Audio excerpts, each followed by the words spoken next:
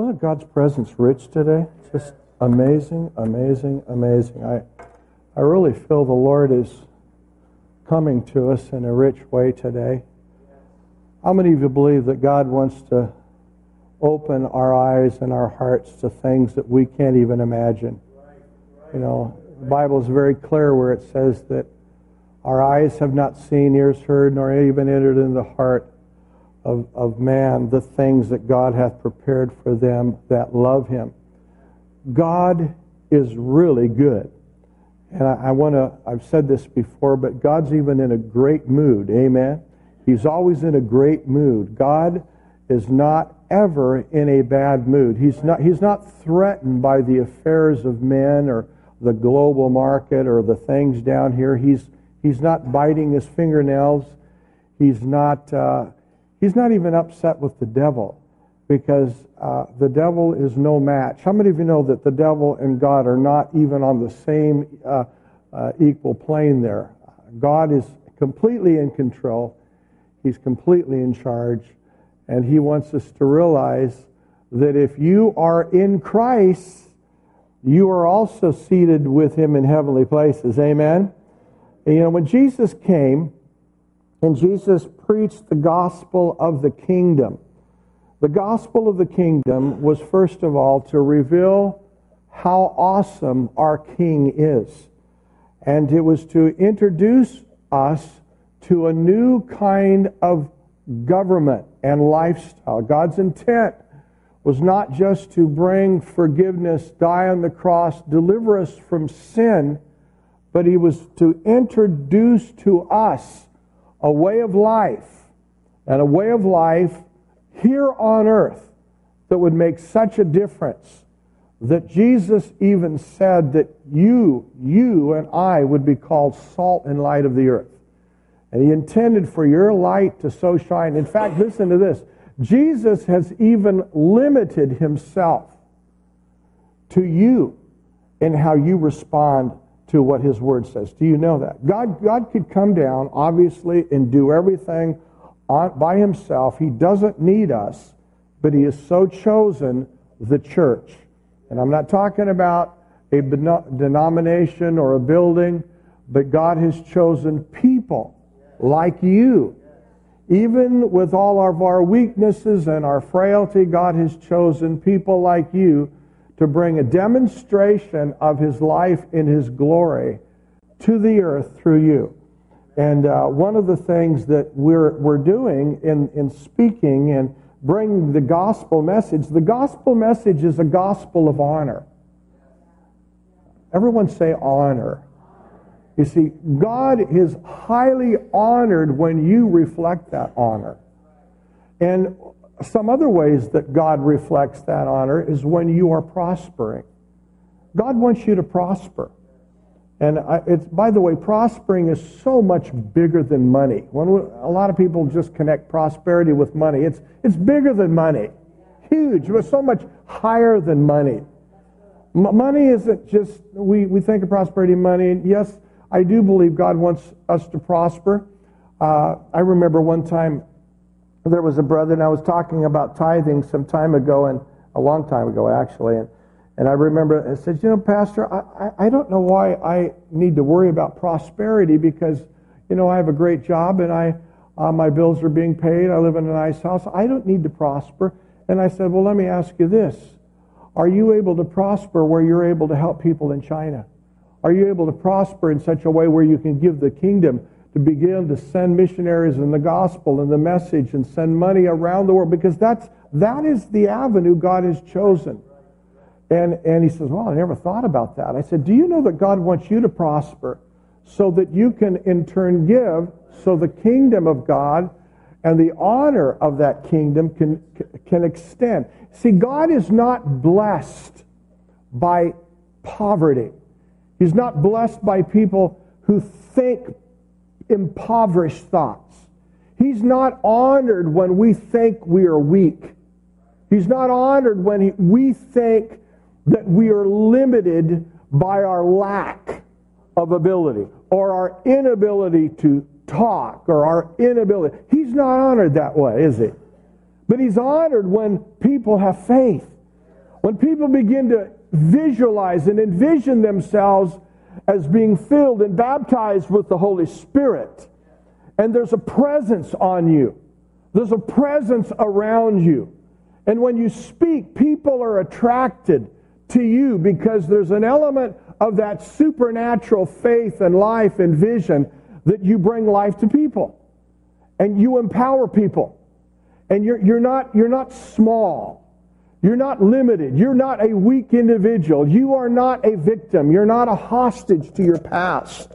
You are a large, wide, you are a person that God comes to inhabit and to fill you with His greatness. You see, that's how God is honored. Amen? And so I want to talk just a few minutes about the importance of understanding where He has seated us. And I want you to jump with me into Colossians chapter 2, Colossians chapter 3. In fact, this isn't even my text this morning. I was in prayer this morning, and I was just... By the way, I got to tell you something. My wife and I are in a major remodel project in our house right now. I'm redoing our bathroom. Our master bathroom, and my wife and I, we're not even sleeping in our bedroom. We're in a secondary bathroom right now. I've just discovered dry rot and bug rot and water damage in our 2 front bedroom windows. How many have ever been surprised when you dig deep?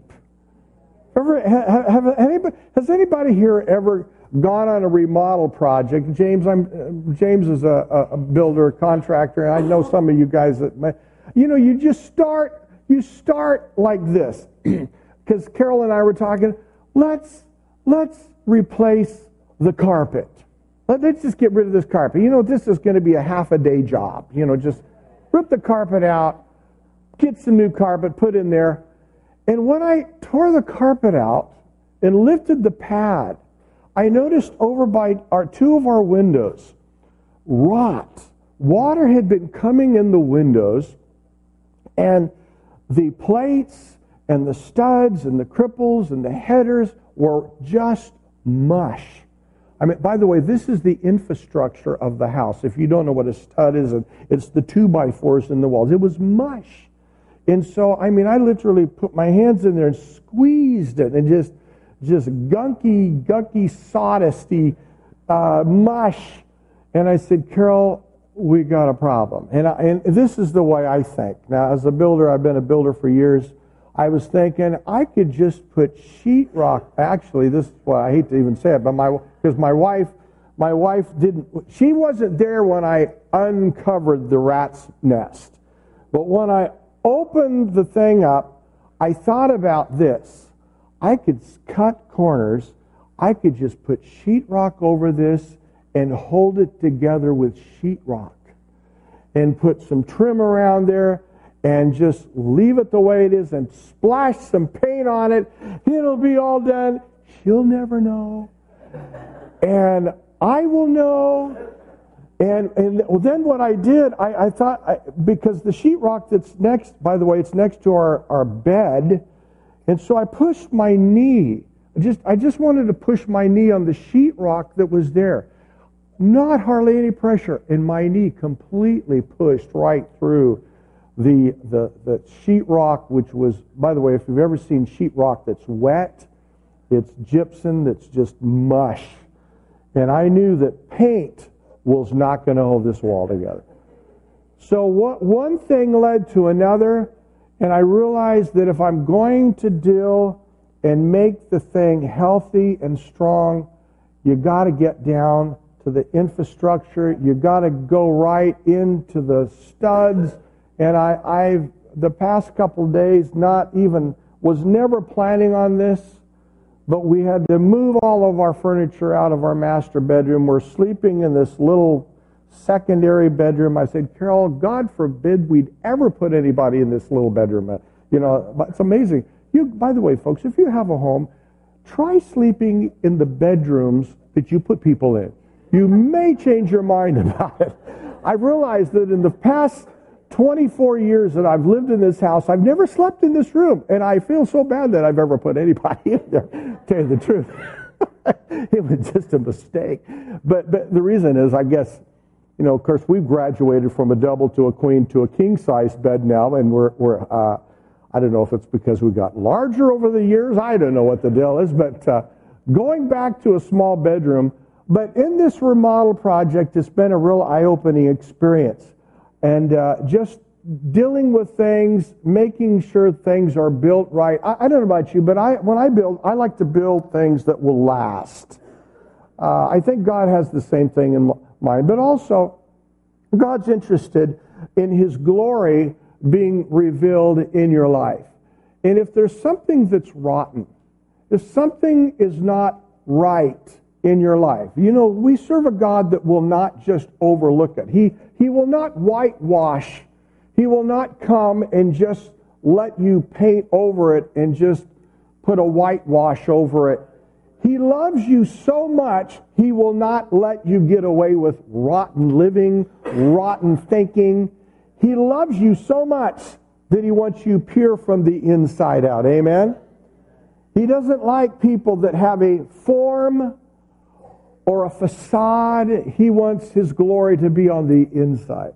Because that's really where the peace, that's really where life is lived. It's not lived on the outside.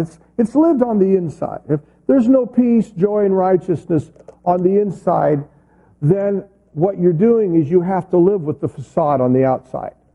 And you live with a religious facade, and you might appear successful, you might appear even happy. You might be fooling people, but in reality, there is really no peace and there's no life. And I want to just talk a few minutes about what Paul says here, because when Jesus came and He preached the gospel of the kingdom, it was a gospel of honor. It was a gospel of power. Everyone said power. It was a gospel of life. He never intended for the church to be just some kind of a religious gathering where people just sing their 3 little hymns and the preacher preaches his little poetic message in 3 points and go home. No, He intended that you and I are transformed. You and I are empowered. See, when I look back at my life, back in the year 2014, 2015, I ask myself the question, is Ray Galligan progressively shining more and more? Am I growing in the Lord? Is Jesus being formed in my life more and more? Is my marriage growing that way? Is my children growing that way? Or am I standing still, or am I growing weaker and weaker? It's a really important question. How many of you believe it's important to get a prognosis on how your growth is? Amen? I'm not suggesting that we just examine ourselves for the sake of condemning ourselves, but it is important to know, am I on the path? Am I growing? Am I really growing in that area? My relationship? Am I growing as far as the thing that God expects of me to have? And that's what I want to look at in a few things. But notice what the Apostle Paul's commendation here to the church at Colossia.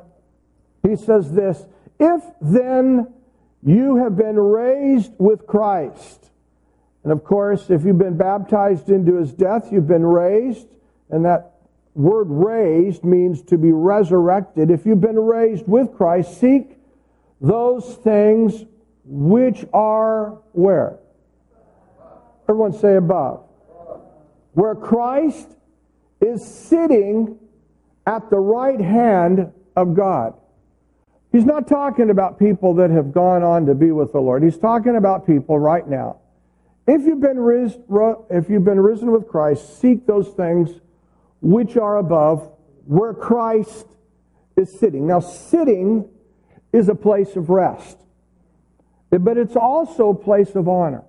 Where Christ sits, it's also He's a sitting king. A sitting king is a reigning king. He reigns and He rules over His enemies. But He's also at a place of rest. In the Bible, Paul says we are to seek those things which are above. Well, let's look at some of those things. Jump over with me to Ephesians chapter 1, verse 3. What does that mean? It says this in Ephesians 1 verse 3, "Blessed be the God of our Father, of our Lord Jesus Christ, who hath blessed us." Everyone say, blessed us. "With every spiritual blessing in heavenly places in Christ, just as He chose us in Him before the foundations of the world, that we should be holy and without blame before Him in love. Having predestined us to the adoption as sons." Can you say amen to that? We are no longer slaves to sin. I'm not a slave to habits. I'm not a slave to my past. I have been predestined. I have been chosen. I have been called. I have been blessed. And notice when Paul says we've been blessed in heavenly places, because he wants our focus on heaven. Everyone say heaven. We've been seated with Christ in heavenly places. Now the Bible says we have been blessed. Now you may say, well, Pastor, if I'm supposed to be blessed, how come I don't seem to be very blessed? How come things don't seem to be going very well, actually, in my life at all? Well, here's a really important thought, is that the blessing of the Lord is not determined by just how things are going in your life right here and the now. In fact, just like this brother Hosea that I was referring to earlier, of this pastor, the Lord actually called him while he was in solitary confinement in prison. He was a preacher, evangelist, but he called him to be a pastor in 22 years, literally 22 years of his life in solitary confinement. Many of his family members, but in that, many of those men in Fidel's prison down there, many of them would commit suicide, and they wouldn't stop it. They could care less that way. They didn't have to feed them, take care of them. They would commit suicide. They would go mad. They'd go crazy in those places. But he says, the Lord preserved me because the Lord began to deal with me and open my heart and my mind to understanding what it really was. Even though he was in that confined place of darkness for 22 years, only coming out for a few times during the week, he said, the Lord preserved me with His presence. In fact, he said some of the most glorious times in his life was in solitary confinement, because it was like the Lord took him out of that place. Even though he was there physically, the Lord lifted him and began to open his eyes. How many of you know God can come to you even in the worst of places and to begin to reveal heaven and reveal His glory to you no matter where you're at? But it's because you need to know who you are and where you are positionally in Christ. Now, here it says this, I've been blessed. Everyone say blessed. See, I have to understand that faith means that I walk by faith, not by sight. I may be in a place that I don't like. I might even be in a place that is very difficult at this time. But see, God intended that the place that you're at, where you're at, it might be like Daniel in the lion's den. You might be David, who's feeding the sheep and forgotten by his father when Jesse has the prophet Samuel come. You might have gone through a different array of situations. God intends to reveal Himself in the worst of places. God loves to do that. He loves to reveal His glory and bring light in the darkest of places. But what He's looking for, and listen to me, He's looking for someone on earth to come into agreement with His Word. Coming into agreement with His Word. When you begin to say, I'm in a dark place right now, I'm not prospering right now, but God says I am blessed. God says that I'm chosen. God says that He loves me. God says He has predestined great things for me. Now, how many of you know, in order for me to recognize these things and to begin to bring the realm of the invisible into the visible, how many of you know that's what Jesus did? Jesus brought the realm of the Father's provision in the wilderness one day. There were 5,000 men, probably 20,000 people total. They're in the wilderness. There's no bread. The disciples' answer to the problem was, send them away. Jesus said, don't send them away in the middle of a problem. In the middle where there was lack, Jesus embodied the mind of the Father. He embodied that concept of heavenly places. And wherever he went, Jesus said, he turns to Philip and he turns to the disciples and he says, don't send them away. You feed them. Amen. Turn to your neighbor and say, God's talking about you. Amen. God's calling us to call those things that are not as though they are. And it's in that place, Jesus says, I want you to recognize heaven's opportunity when hell is knocking on your door. He's calling us to recognize heaven. Folks, do you know that this is really the heart of the gospel? The heart of the gospel, by the way, is just, we've really limited what the gospel is in the past. We thought that the gospel is just, Jesus, save me from the devil, save me from my sins, get my name in the book of life so I can get out of this planet and get into heaven. That is not the gospel. That was not what Jesus came to do. Jesus came to baptize you with the Holy Ghost, with fire, and with life, and with honor, and with power. And when the devil and the world throws its hell at you, you are going to shine the brightest when all hell comes against you. You might have been forgotten, left in a prison dungeon, but even out of that prison, God intends for your light to so shine that even the prison guards take notice and actually begin to recognize there's something supernatural about this guy. There's something, we can't put his lights out, we can't put his joy out, we can't take his freedom. There's something about this guy that keeps bouncing back because there's something that is working inside of us. Can you say amen? This is what heaven, being seated with Christ in heavenly places, is all about. And the Apostle Paul here says that he's chosen us, he's predestinated us, he's redeemed us through the blood, he's revealed the mystery of his will, that we, verse 11, should be called, that we should become the praises of his glory, in verse 12, who trusted in Christ, to become the praises of his glory. Well, what is the praise of his glory? The praise of his glory happens like this. Is when you are in a situation and people watch you and they see something different about you and they see the glory of God on you. By the way, God's glory is not difficult to be seen on someone who is excelling and just succeeding. Well, we love prosperity. I don't know about you, but I love prosperity. I love to prosper. I love that environment.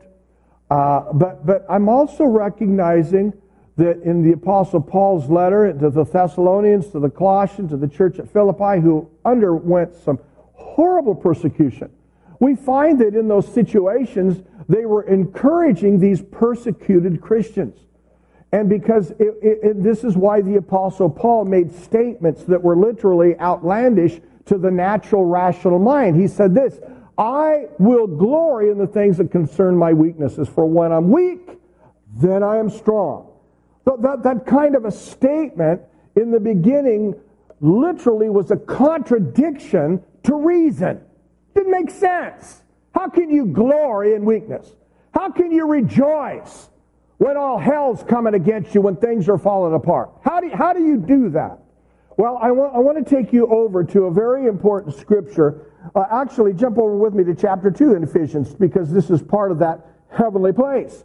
Notice here he says this, we were dead in the trespasses of sins, living according to the course of this world, under the prince of the power of the air. That's what we were like before Jesus came into our life. Verse 4, but God, who is rich in mercy, with his great love, he loved us when he raised us from the dead, made us alive, and raised us up together, made us sit together, everyone say together in Christ, in heavenly places, that in the ages to come he might show the exceeding riches of his grace in his kindness towards us in Christ Jesus. For by grace you've been saved through faith, not of yourselves, it is the gift of God, not of works, lest anyone should boast.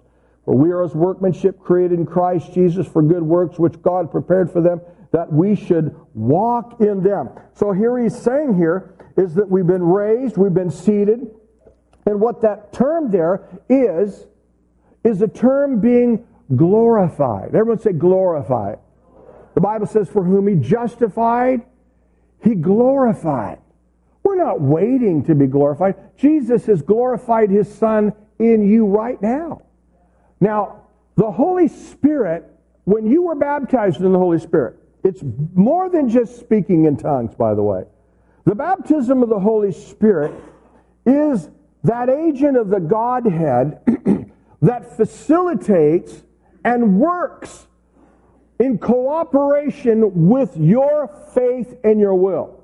When he finds someone that says, Holy Spirit, I will agree with you, what happens is that gives him opportunity for the glory of the Father, the glory of the Son, all of that, the resurrection power of Jesus to just manifest itself in powerful ways, whether it comes into wisdom, whether it comes into speaking to mountains that need to be moved, whether you're talking about rivers that need to be crossed, whether you're dealing with sickness, whether you're dealing with issues. There's something about God being glorified when you're standing at that Red Sea and you begin to extend the rod, amen, of your faith, and you say, Father, I trust you that I'm going to cross this thing. And there's times, I know there's times where God answers immediately, and then there's other times where there's that sense of delay. I want to just tell you right now that anytime you ever walk through something and there's a delayed answer, or maybe there's times where you don't see immediate results, I want you to understand something.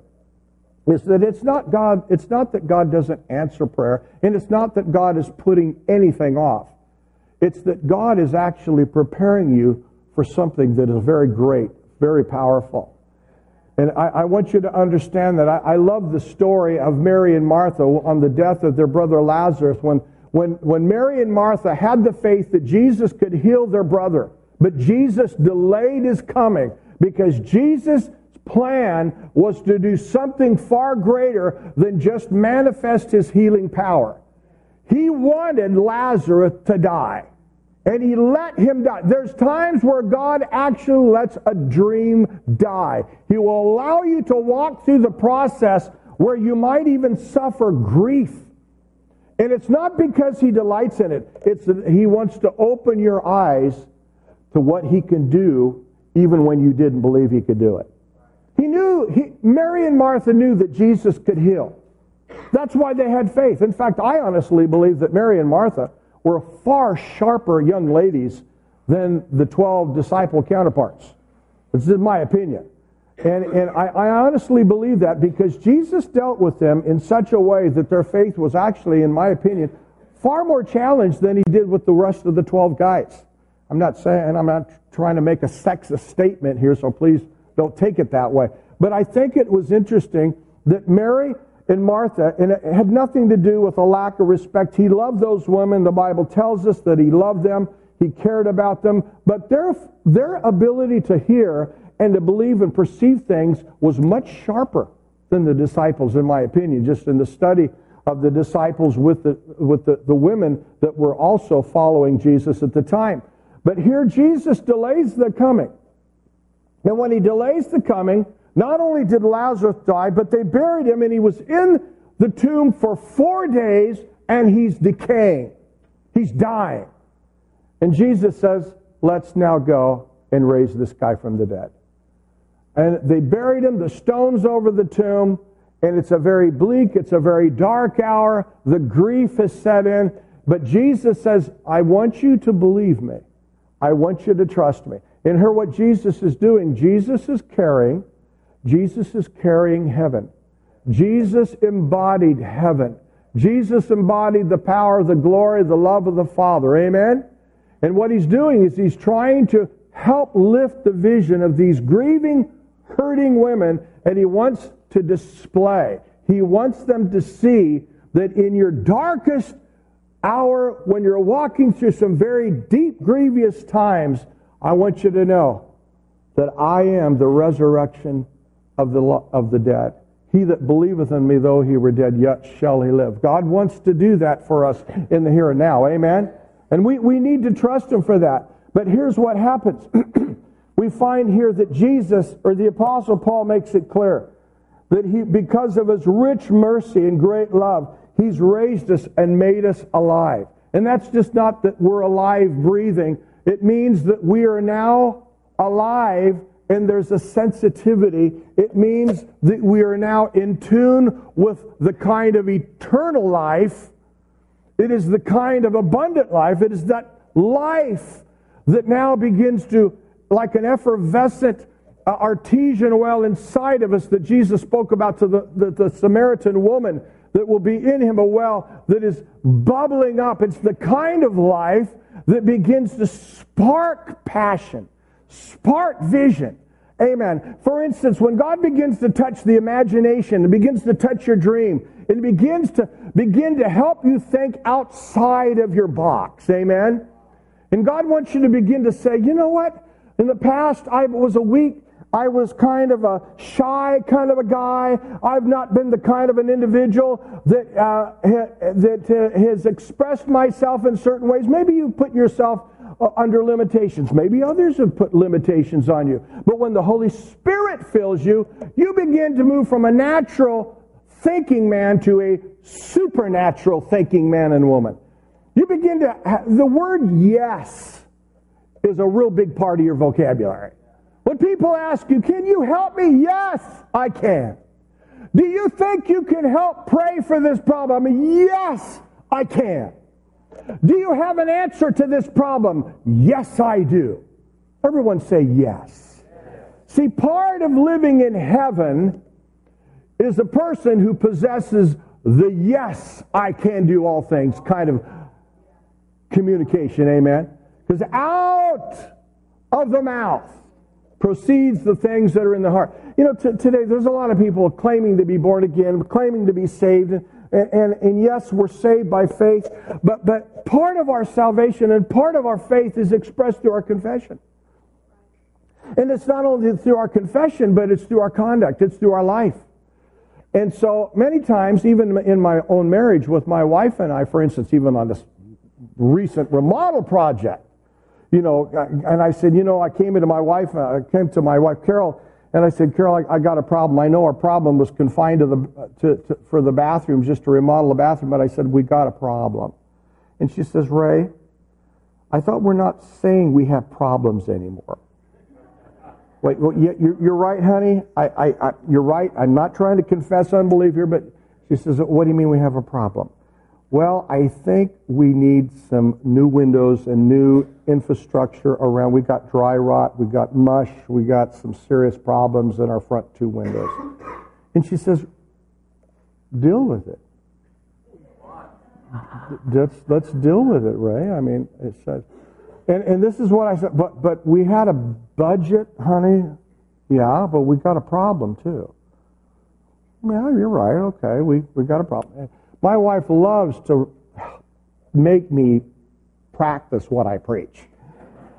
And so I'd say, yes, amen. That's right. Now, I want to tell you, folks, I wasn't really thinking about the message. I wasn't thinking about what I'm preaching. I'm just thinking, you know, I'm focused on a bathroom problem, but I got a bedroom problem, and I got a rot problem, and I didn't feel we had the finances set aside for it. And we don't. So we went out and borrowed some money, which is the truth, by the way, because it got bigger. But here's the point, and I'm not suggesting that anybody just runs off and jumps off a cliff and go out and borrow because you need to do it. But I do believe that my wife and I, we prayed, we consoled, we talked to each other, we prayed about it, and we felt the need to move forward in this. But here's the important thing. We need to realize that when we are confronted with problems and we're facing issues, that being seated with Christ in heavenly places means this, is that you are not limited. And you are not in a place where your Heavenly Father is just absent-minded and absent from your problem. He actually wants you to call on His name and pray. He actually wants you to expect the unexpected. He actually wants you to think big. You know, I remember as I was tearing the window out the other day, and by the way, if you came and drove by our front yard, you'd see this massive pile of garbage in our front yard. Hopefully, Garland will pick it up on Tuesday morning. I'm really praying for that one, too. but just this massive pile of dry rot and garbage and all of this. And as I was tearing this stuff out, the Holy Spirit is speaking to me. By the way, do you know the Holy Spirit can speak to you when you're doing a remodel project? You don't have to be in church, a pre-service prayer. You don't have to be in a 3-day fasting and prayer. The Holy Spirit can speak to you when insulation is falling on your face. The Holy Spirit can speak to you when you just punched a nail through your finger. The Holy Spirit, do you know that He wants to talk to you in those times? And I remember I was pulling some insulation out of the wall, getting that mushy, dry rot, and the Lord began to speak to me. I wasn't thinking about the Lord. I was thinking about pulling nails out, getting this stuff out, and moving all this debris and all this. The Holy Spirit just drops this bomb. He says, Ray, I want you to believe me. I want you to know that I'm going to help you get this thing together. I'm going to give you the wisdom. I'm going to help you save money. You know something that's so powerful? With Carol and the Lord working together on this thing, we're already saving monies. We got some great deals, some great prices on some other things coming up, some coupons. Do you know the Lord works that way? It's not an accident. You may say, well, no, Pastor, you just get a newspaper, you look for the coupons. It just so happens that they're running a coupon and you're saving money. I don't live life like that. I believe God helps you to save money. I believe God, let me tell you something else. God will even help you get a good parking spot. You know, I had a lot of weight to get into my pickup, and I remember going over to Lowe's, and I said, Father, I would really like a parking spot, because what I had to carry out to my truck was heavy. I am by myself. By the way, I'm no young guy anymore, and I remember I'm driving into this place is packed out Saturday, and you know Saturday at Home Depots and Lowe's packed out. I'm driving right in the front, and right next to not the very front, but the next one, a woman pulls out, and I pull right in.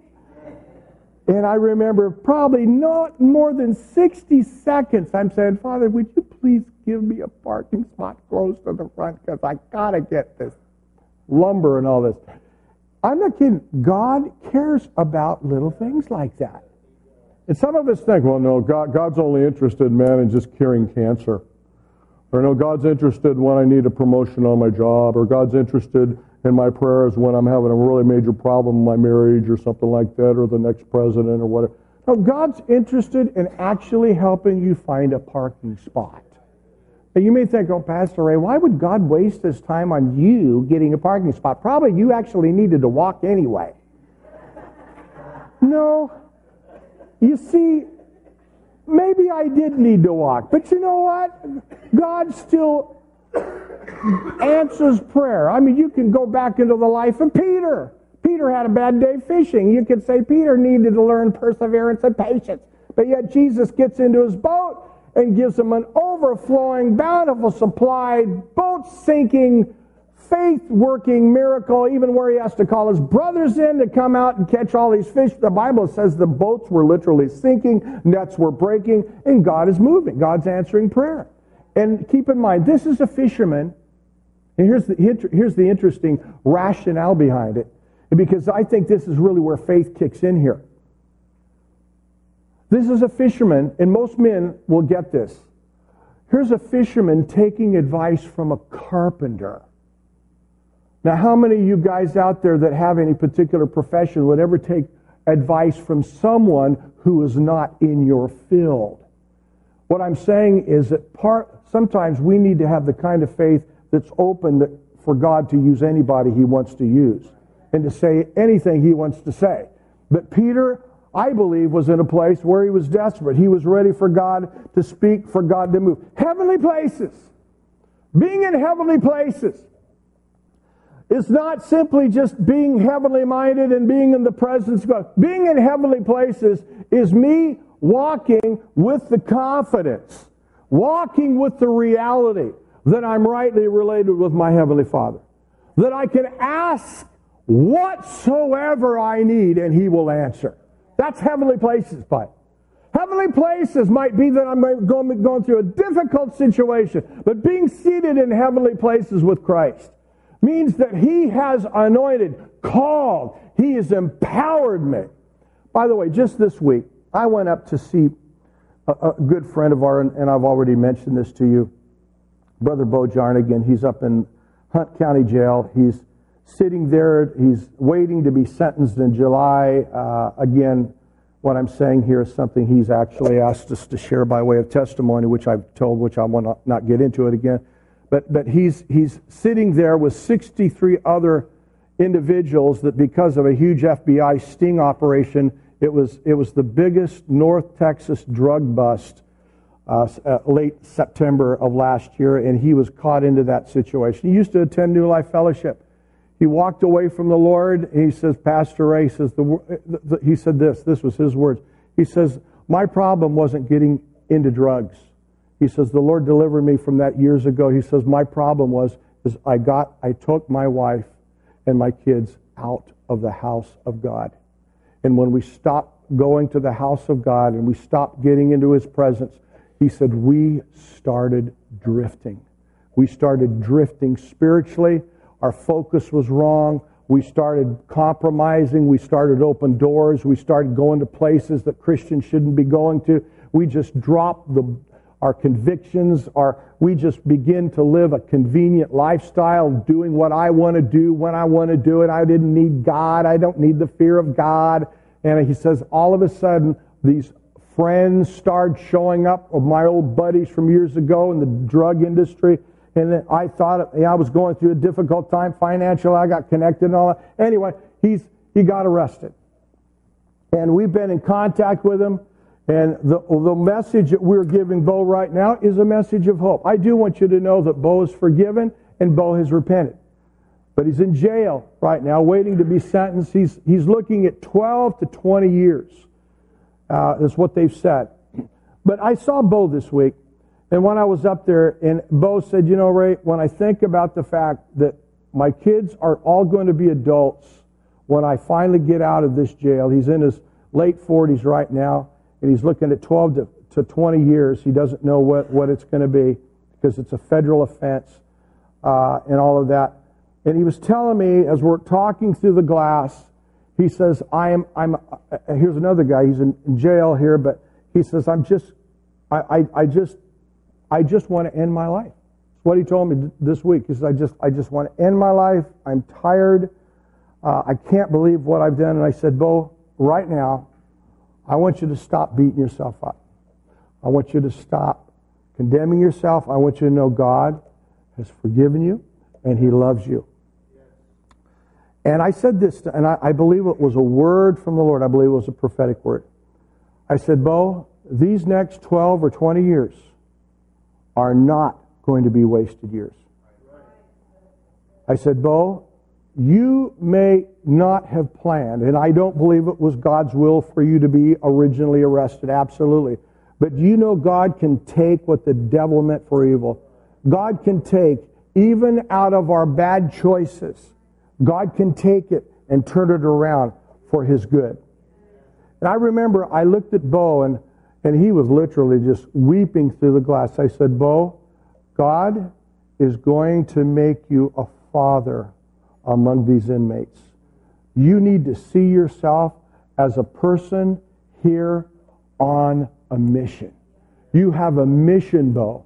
You're not here just wasting time. And the devil wants you to sit here today and just live with regret of all the bad decisions you've done in the past. God wants you to start thinking about the present and start looking to the future and what He's going to do. God's going to make you an evangelist and a pastor and a father in this prison. When I left him, he was bawling. He said, Pastor Ray, thank you. I never thought like that. I never thought that God could use me behind the bars. I said, Bo, God is going to use you in more powerful ways than you ever realized. And I said this, you remember Romans 6, verse 1, where sin abounds, God's grace doth much more abound. God's going to take where you've come. Even though you've made mistakes, you've made some bad choices, and you might feel like some of the years of your children's life may be gone. But I wanted you to know that God's Word always brings a man of God or a woman of God out on top, because Joel says, the book of Joel says, that God can even restore the years that the cankerworm hath eaten. God will restore what the enemy has taken and stolen. I believe you're going to have a ministry of jubilee in this jail to these guys that maybe they may have never come in contact with a ministry or a preacher, maybe have never even darkened the door of a church. But Bo, God's going to use you. And all of a sudden, this guy starts, "Hey, Pastor Ray, can you send me some materials that I can start reading? So some books so I'm sending him some books. I'm going to Mardell's and going to send him some books on renewing the mind and building a vision. And all of a sudden, he's now turning into a Bible student. He's studying the Bible. He's beginning to believe there's a vision. Wow, God can use me now. Do you believe that's what Heavenly Places is all about? I said, Bo, you're not going to waste your years. You're not going to just sit here and just sulking in the past and feeling sorry for yourself. God's got a plan, and I believe when you come out of here, you're going to be making some lifetime friendships. There's going to be some soulmates that God's going to bring you into contact with that might even serve with you in ministry when you come out of here someday. God has amazing things. Do you believe God can turn some amazing things around? That's what being in heavenly places is all about. Being in heavenly places is not waiting for heaven. Being in heavenly places is bringing heaven down here and turning your hell into something powerful, meaningful, and purposeful with a vision and a place where people are seeing the glory of Jesus in spite of the hell, in spite of the issues around you. You are not a victim. And I told Bo this. I said, Bo, and I looked at him. In fact, let me tell you something. There was glass between us. I laid my hands and I started prophesying through that telephone.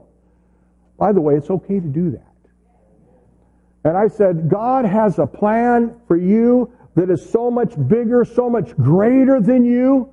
And God does not want you to waste your years. These are not wasted years. This is not a wasted time. He's called you, but He wants your mind. I want you to jump over with me. Last verse and I'm done. And this is found in Romans chapter 12. Last scripture, and then I'm finished this morning. Romans chapter 12, verse 1. You all know this. I beseech you, therefore, brethren, by the mercies of God. Everyone say His mercy. See, Paul knew that if he didn't say that, the presenting of our bodies becomes a sacrifice that is not worth making. When all of a sudden you begin to think about, serving God, man, it's such a sacrifice. Oh, man, I got to go to church today. Got to read my Bible. Got to give. Got to tithe. Oh, wow.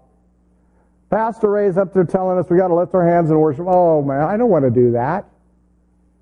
I got to pray, I got to witness, I got to share, I got to be a good husband, got to be a forgiving wife. Wow. I don't like that. But he says this, I beseech you by the mercy. You see, it's when your focus is on His mercy that it makes the living sacrifice capable.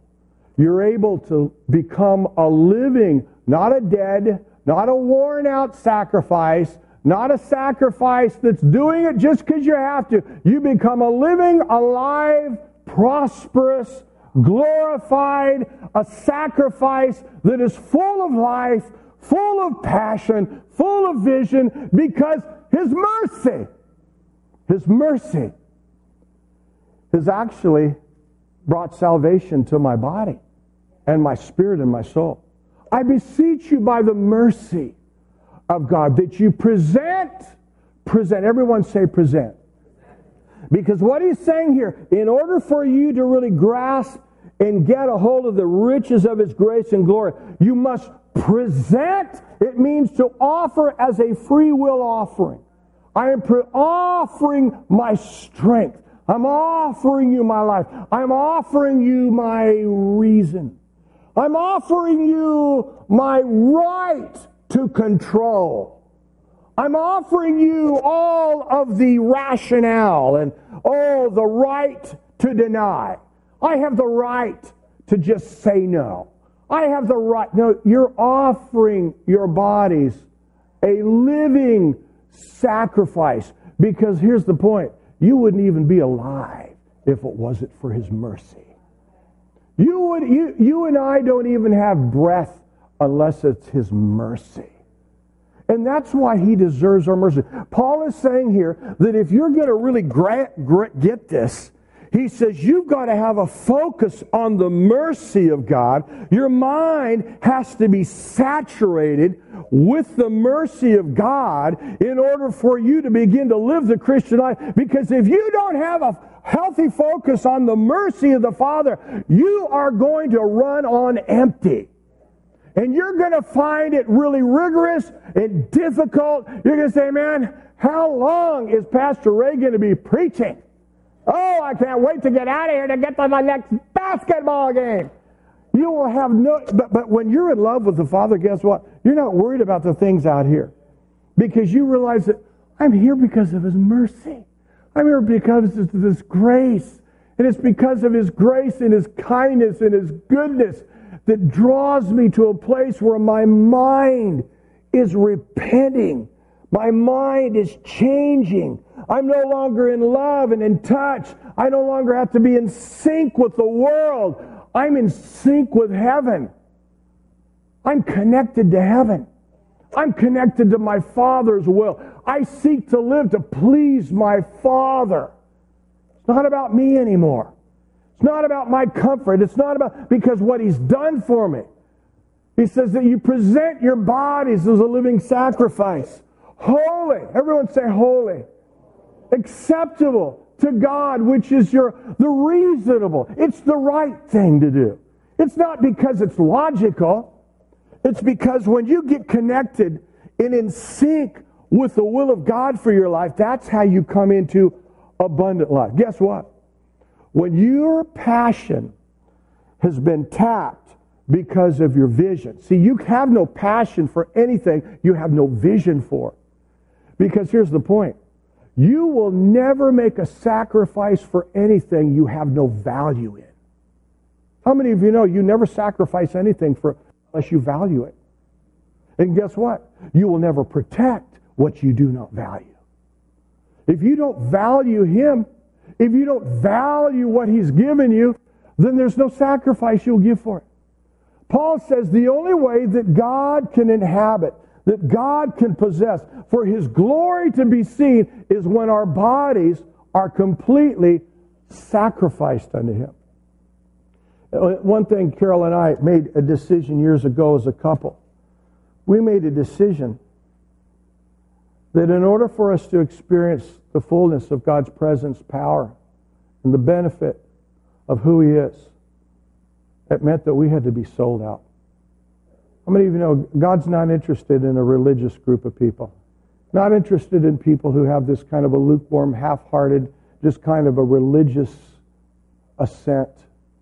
He wants people whose heart is committed to Him, who loves Him.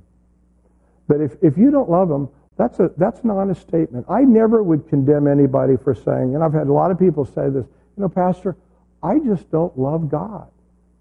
And you know what I say to them? I tell them, thank you for being honest. And that's even God even says that. Revelations 3, when John was dealing with the church of the Laodiceans, the word of warning to the church at Laodicea was, because you are lukewarm, you're not hot, you're not cold, but you're lukewarm. He says, I will vomit you out of my mouth. He's talking to the church there. Do you know 6 out of the 7 churches received warnings and rebuke? Only one received commendation. Out of the 7 churches in Revelations 3 and 4. Only one received commendation. But here's the point, and I want you to hear me. Anytime God warns you, it's because He loves you.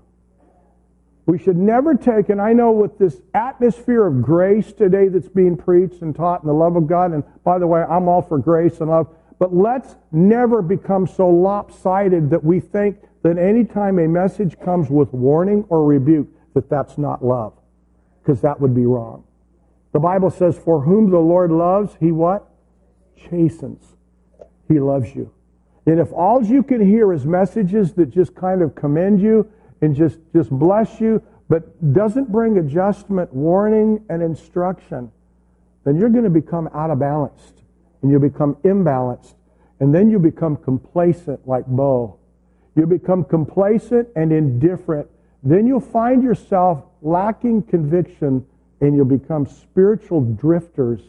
And then you'll find yourself just kind of getting lost out there, doing your thing, and Satan comes, and not even realizing that Satan was targeting your steps every way until he traps you.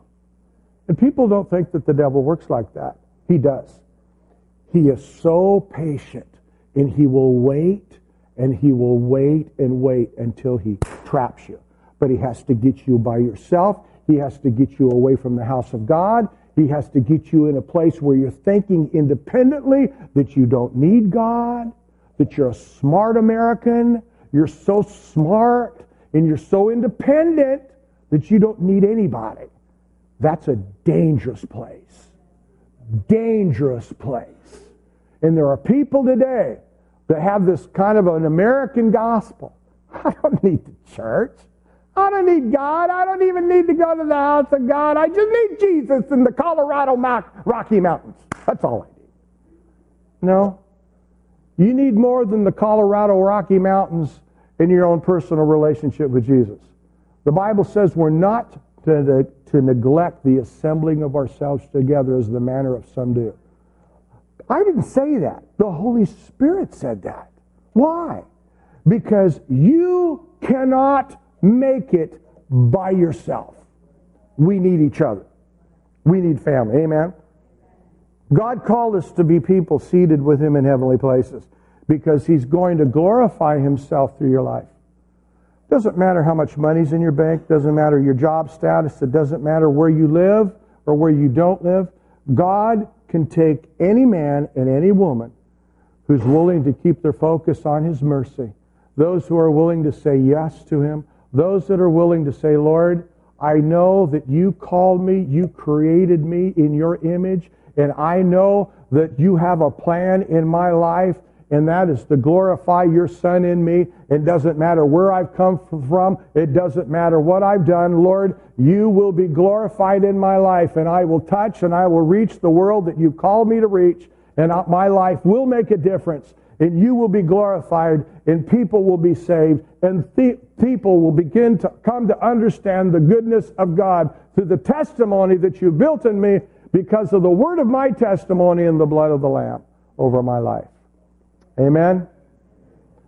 You are an amazing people. God has His hand on you. God has His hand on this church for an amazing future. I want you to turn to your neighbor and say, you are amazing. You're amazing,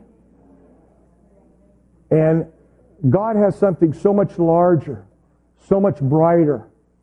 He seated you in heavenly places this morning. Being in heavenly places doesn't mean you're no earthly good. In fact, you're far more earthly good when you're in heavenly places because your mind's a blessed mind.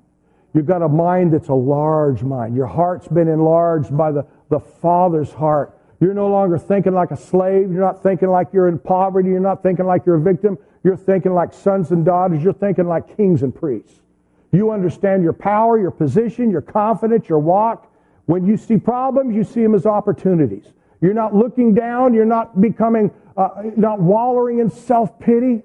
You're an individual who's been anointed. You have been empowered by the Word of God, by the Holy Spirit, to make a difference and to bring change everywhere you go.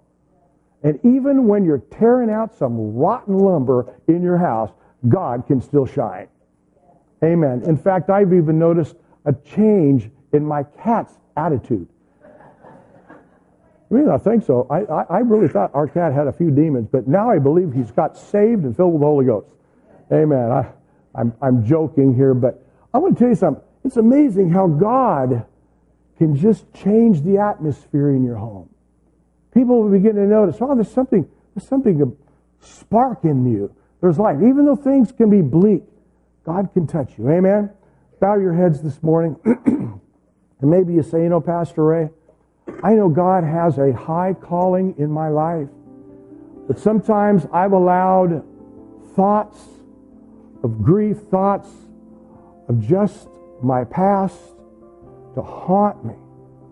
I've been haunted by things because of failure, been haunted by things of defeat, and I just need that kind of a life transformation. I need Jesus to open my eyes to His plan for my life. If that's you, would you raise your hand? I'm going to pray for you this morning. See your hand. Anyone else? I see your hand. Maybe you've been saying, Pastor, I've gone through some serious depression. See, depression comes through fear. Depression also comes when my mind has been thinking how small God is and how big my problem is. That's depression. I'm suppressed. I'm depressed. You're making God small, but you're making the problem big. Maybe that's you this morning and you need just a quickening in your faith. Maybe that's you. You want to raise your hand? I want to pray with you. Anyone like that? Been going through depression, going through anxiety. Okay? Amen. Amen. Thank you, Lord. Let's all stand to our feet, shall we? Let's stand to our feet. We're going to close. In fact, I want you to take your neighbor by the hand. Can you do that? Take your neighbor by the hand.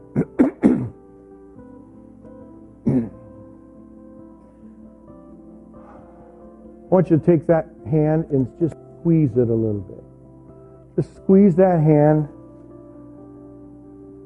The Bible says that when Job prayed for his friends, God turned his captivity. I want you to pray that the Lord will begin to anoint our lives and to open our eyes with the kind of vision that transforms our families and our homes, our marriage, that we will begin to let go of pity, let go of that victim's mindset, let go of being held hostage to things that we cannot change. God wants you to realize that all things are possible. All things, everyone say all things. All things are possible to them that believe. This is a year of believing God. It's a year of faith in God. It's a year of possessing promises. It's that year. Father, we just pray. I pray for my brother, my sister. I thank you for a wonderful wife, a wonderful husband. Lord, I thank you for my friend.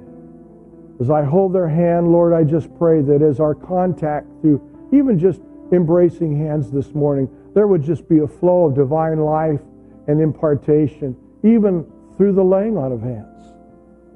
Father, I pray that wisdom, like a river, will flow into our brothers, our sisters. Father, I pray right now that you would just anoint us afresh. Lord, anoint our faith, anoint our eyes, anoint our hearts. Lord, anoint our future. Lord, we give you a future. We lay hold of that future by the mercy of God. Lord, serving you is not a burden. Living for you is not a sacrifice, because your mercy, you deserve all that we are, all that we have. We surrender, we yield it to you. Lord, I thank you for my family. I thank you for my brothers and sisters. Thank you for my friend here, Lord. I ask you, Lord, to just bring impartation of strength, anointing, visitation. Let your presence surround, go before them, behind them. Lord, let your light and life shine through them in Jesus' name. And everyone said, amen. Turn to them, give them a hug. God bless.